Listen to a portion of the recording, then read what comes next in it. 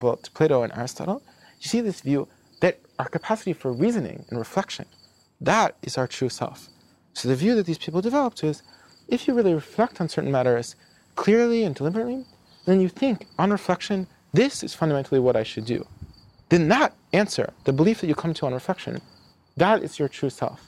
Of course, you might not do it. You might not actually do the thing that you arrive at on reflection, but when you don't do it, you're just failing to act on your own true self. You're not doing the thing that reflects the person that you yourself really are deep down inside. But other thinkers, in later centuries, ended up having almost the opposite of that view. So many people thought exactly the opposite of this first view, that your true self, this is the thing that comes in your sudden impulses, your hidden urges, these flashes of emotion. It's not the case that your true self is going to be revealed when you think carefully and calmly about something. Instead, the opposite is true. To the extent that you're carefully and calmly thinking about something, that just obscures your true self. Your true self is the thing that comes out when you're overcome with emotion, when you're completely drunk. It's in those moments that really your true self is going to come out. So experimental philosophers have been interested in this question as well. But the question that experimental philosophers have been interested in is maybe slightly different. So experimental philosophers aren't trying to ask the question, do human beings really have a true self? And if so, what is in it? Rather, the question has been, do people think of themselves and other people in terms of the true self? And if so, how do they decide which part of the self counts as this true self? And over just the past couple of years, there's been a real surge of work in this area, including some really fantastic experiments by the philosopher Chandra Sripada. But here, I'm going to talk about one particular study that I think really gets at that initial philosophical question I was talking about. And this is a study that was recently conducted. The lead author is George Newman. And then in addition, there are two co-authors, Paul Bloom and myself. So we're interested in this question about the true self, and we assign participants randomly to one of two conditions. So participants in one condition receive the following story. Imagine a person named Mark. Mark is a secular humanist. He travels around the world teaching people that there's nothing morally wrong about being gay.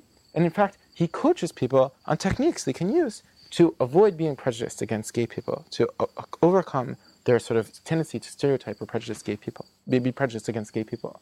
But Mark has a problem.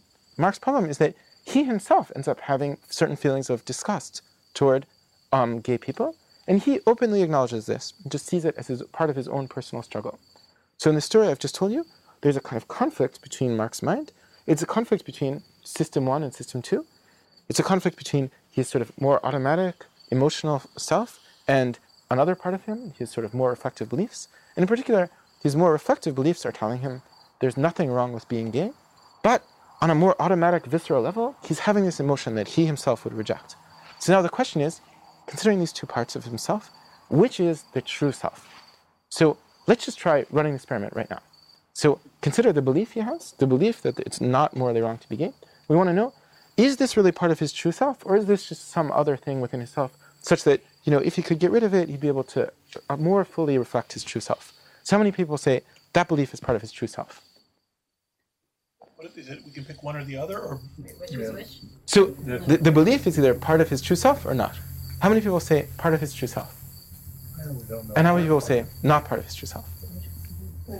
Josh, sorry, which was the belief? Disgust versus belief. Disgust belief? No, the disgust versus belief. Sorry, yeah. Should I try it again? Yeah. Okay, there's an emotion and a belief. The emotion and the belief are in conflict. The question is about the belief. Is his reflective belief part of his true self? How many people say yes? And how many people say no? So, what do we vote if we reject the ontology of the notion of a true self? Well, if there's no true self, then it cannot be part of the true self. What if we think of both are part of the true self? Yeah. Oh, then the answer is yes. To both, yeah. Okay. That's what Should I try the vote again? Yes. Okay. How many people think it's part of his true self? How many people think not? So participants answered this question, and then after answering this question about the true self, they were given a very simple individual difference measure. The individual difference measure is just one item long, and the one item is, would you describe yourself as a liberal or a conservative? So now we can look at answers to this question among liberals and among conservatives. What we find is this. Among liberals, the overwhelming majority say exactly the same thing that you say. They say that belief is part of his true self. It's the voice of his true self speaking to him, telling him, don't be prejudiced against gay people. As for conservatives, they say, at the very core of his self, speaking to him, is this voice of his emotion of disgust telling him this is morally wrong. But then he just picked up this thing from our present politically correct culture. It's kind of leading him in the wrong direction. If only he could rid himself of that, then his true self would be able to be revealed. But of course, there's also another condition. In the other condition, participants get a story about someone who's conflicted, but just in the opposite direction. So here's the new story. Mark is an evangelical Christian. He travels around the world preaching to people this message, the message that homosexuality is a sin. And he teaches people, coaches them in techniques that they can use to avoid committing that sin, having the self-control not to sleep with other people of the same sex. However, Mark has a problem. His problem is that he himself is gay. So he himself has a desire to sleep with other men, and he openly acknowledges this to people and describes it as part of his own personal struggle. So then participants were asked the exact same question. We have this desire and this belief. Now consider the belief. This is a belief that homosexuality is morally wrong. It's a belief that he should not do the exact thing that he viscerally wants to do. Is that part of his true self? So how many people say yes? And how many people say no? So once again, participants were asked whether they're liberal or conservative, and now we see the whole thing flipping. So in this latter condition, the liberals tend to say his emotion, the seething urges that he has, that is his true self, speaking to him, telling him about this other form of life he could have, where he could fall in love with another man and get married. But that's just been papered over by this sort of thing on top of that, just getting in the way, his Christian belief that he should not sleep with other people. By contrast, the conservatives say, at the very core of himself is this belief, this moral belief in this Christian vision that he should not sleep with other men. But unfortunately, he's just acquired from other people or from society in some way this desire. If only he could rid himself of that, then he'd be able to more fully reflect the person he really is deep inside, this Christian person. So we seem to be seeing, coming out of these data, is this sort of surprising result. It's not that people think on the whole that reason is the true self. It's not that people think on the whole that emotion is the true self. It's they think that the true self is whichever part of you is morally good. So when other people are looking at you, they think that certain parts of you are good, certain parts of you are bad. Depending on who you are, it might be that they think your reasoning is good and your emotion is bad, or they might think your emotion is good and your reasoning is bad. Whichever one they think is good, they seem to be seeing that as kind of the essence of yourself, and this other thing as something around that, something just covering it over, such that if you could only get rid of that, the person you really are, deep down inside, will be revealed. So in this first study I just mentioned, the actual DV, the question people are asking, is directly about the self.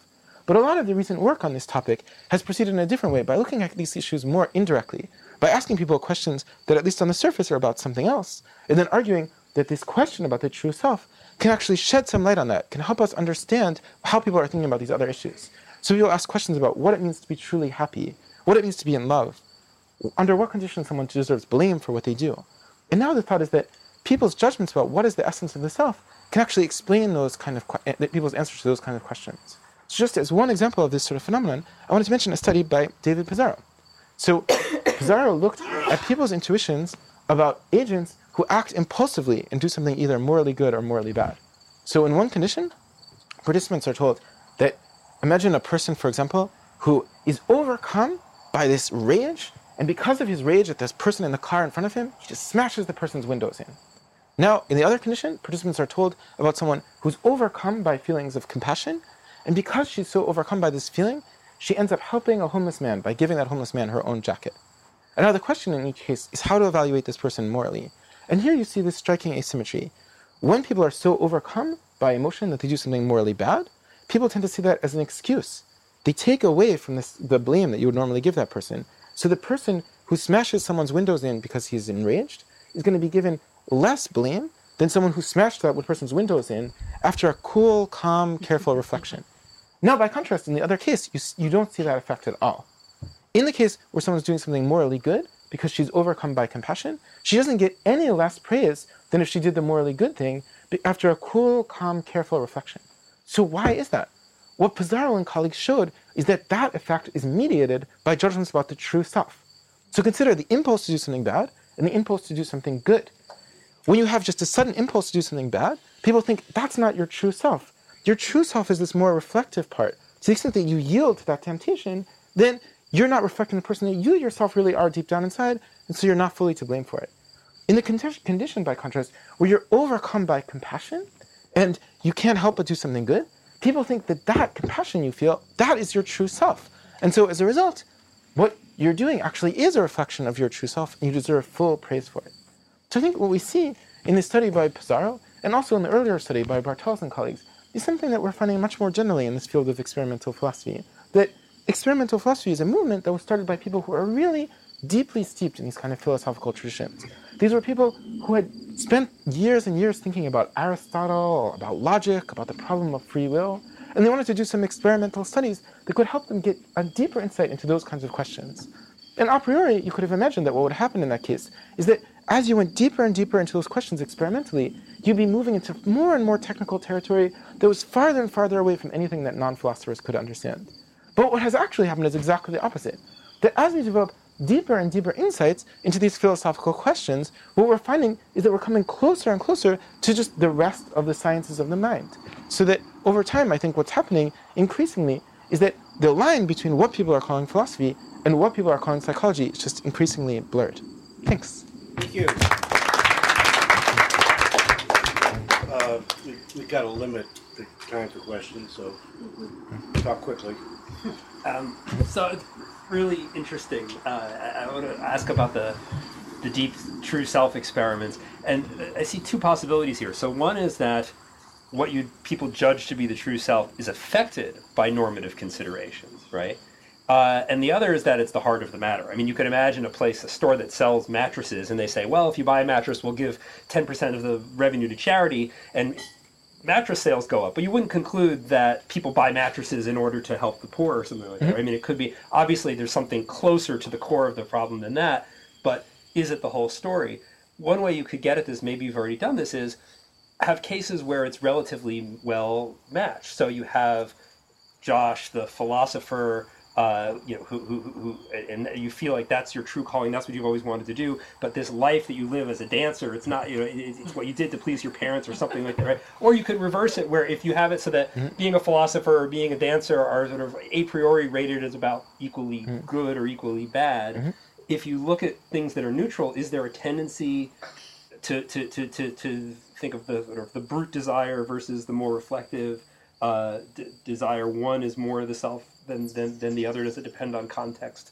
That's what, if you've thought about that, or if you already have the answer. Yeah, so what we see in these data are two separate effects. So one is the effect that I just mentioned, which is just whatever you think is good, you think that's the true self. And the other is sort of the anti-Aristotle effect, that in a case in which you have an emotion going against reflection, there's a general tendency to think the emotion is the true self, and the reflection is not the true self.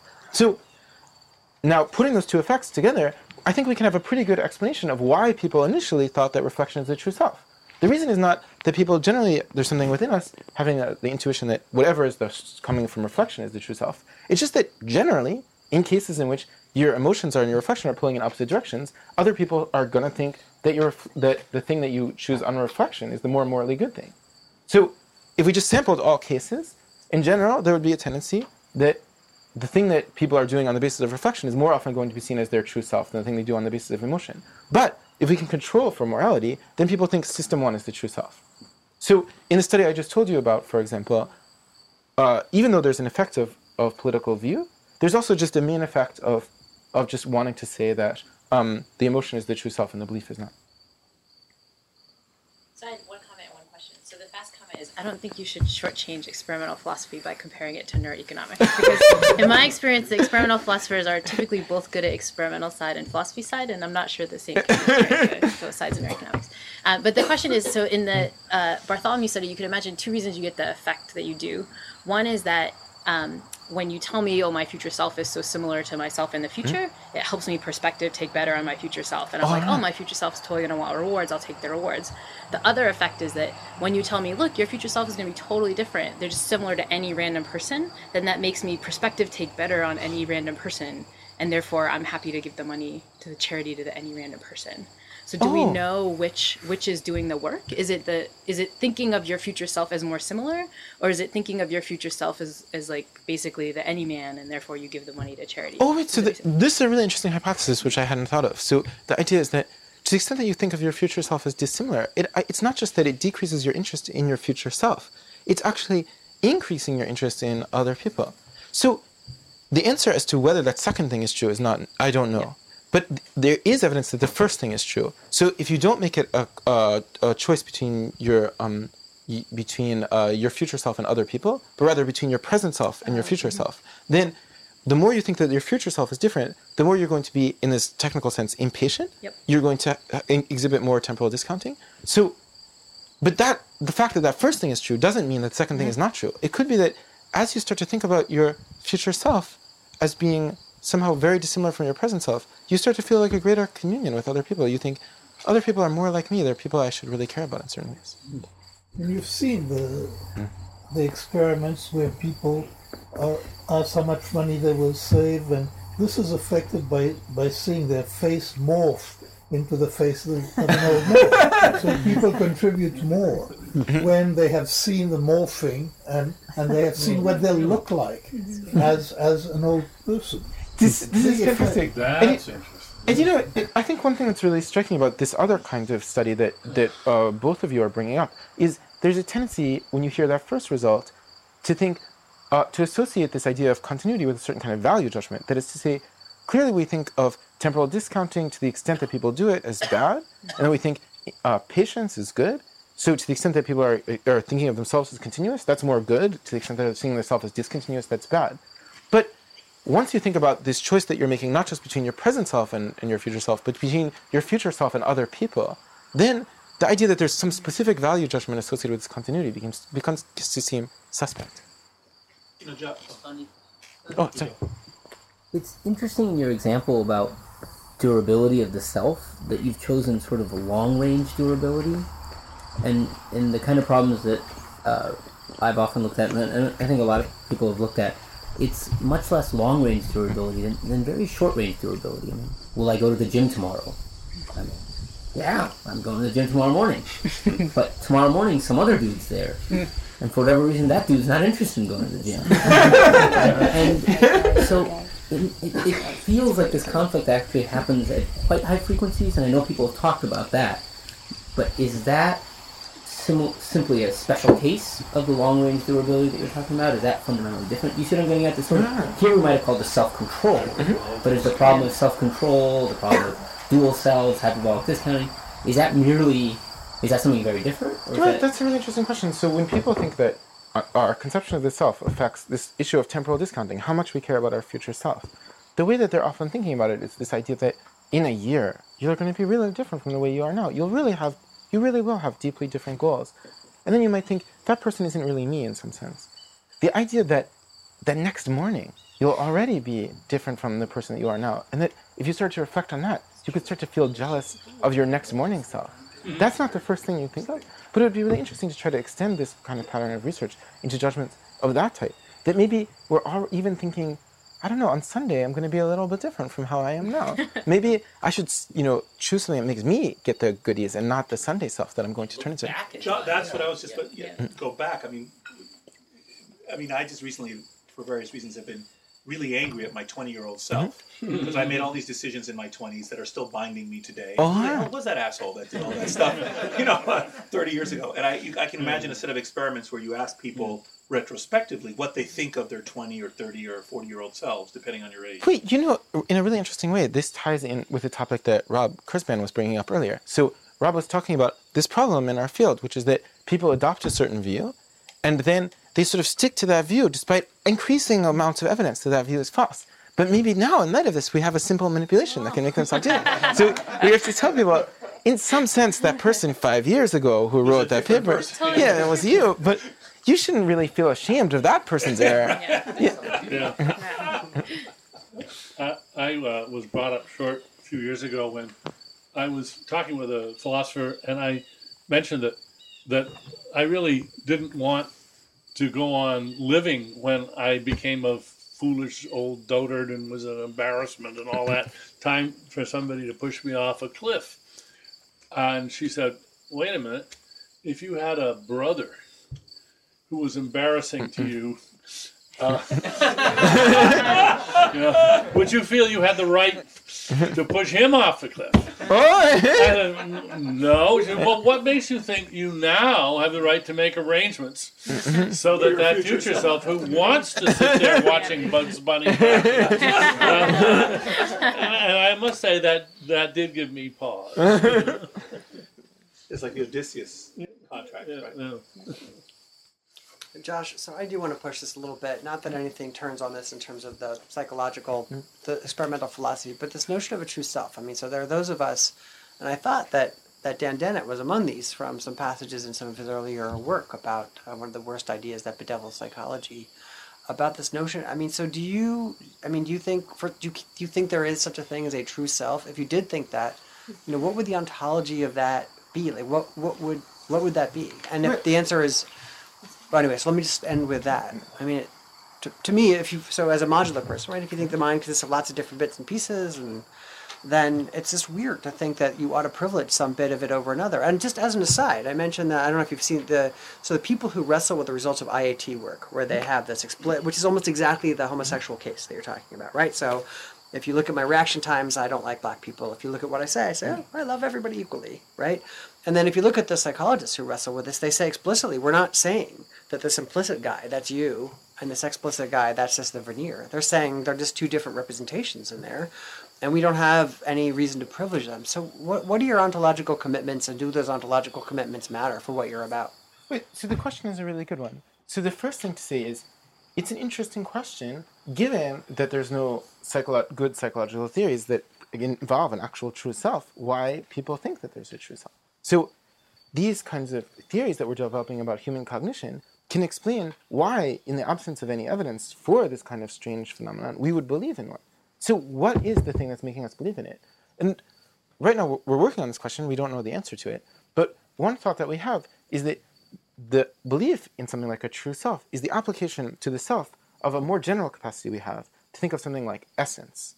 So we have the idea of essence, and we can apply our idea of essence to many different things.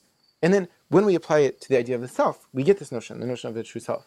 And what we're seeing in the case of judgments about the true self is this kind of weird byproduct of our general way of thinking about things as having essences. If we thought about other kind of cases in which we might apply an essence, this notion of essence, we see people applying this notion of essence using similar kinds of techniques, but they wouldn't ever think in these other cases that the essence of something is actually literally like a part of that thing. So suppose you were thinking about a band, like say the Rolling Stones. Then you might have a certain notion that there's something like the essence of the Stones, like what the Stones are really about. And then you might have this idea, all the music that they've been doing since like the late 70s is just a betrayal of that essence, right? So that, the last 30 years of the Stones, that is just a betrayal of this thing, the essence of the Stones, like what the Stones really mean. That's like what came out in like Exile on Main Street. But when we think that, we're not thinking that the essence of the Stones is something like a certain part of the Stones, right? Say that the Rolling Stones were in front of us. It's not like we could point to like a certain part of the band and be like, that is its essence. The essence is this normative notion. It's that if you saw their complete works, you could pick out this thing that's sort of what makes them of value. Now, with human beings, we also apply this notion of essence, and it seems like the criteria we use to figure out what is your essence are the same criteria we use to figure out what's the essence of a band. We look at all the different things you do, and then we try to think what is of most value in all of those things that you do, and we think that is your essence. But then, when we try to interpret what it is that we've come up with when we do this, we don't think of it in that way that we would naturally think of the essence of a band or the essence of the United States or the essence of social psychology. Instead, what we think is that there's actually something in you, like the true self module. It's like sending signals to other parts that are being overridden. And it's maybe that gets us into trouble when we think of this notion of essence as though it was almost something like a psychological theory. Thank you.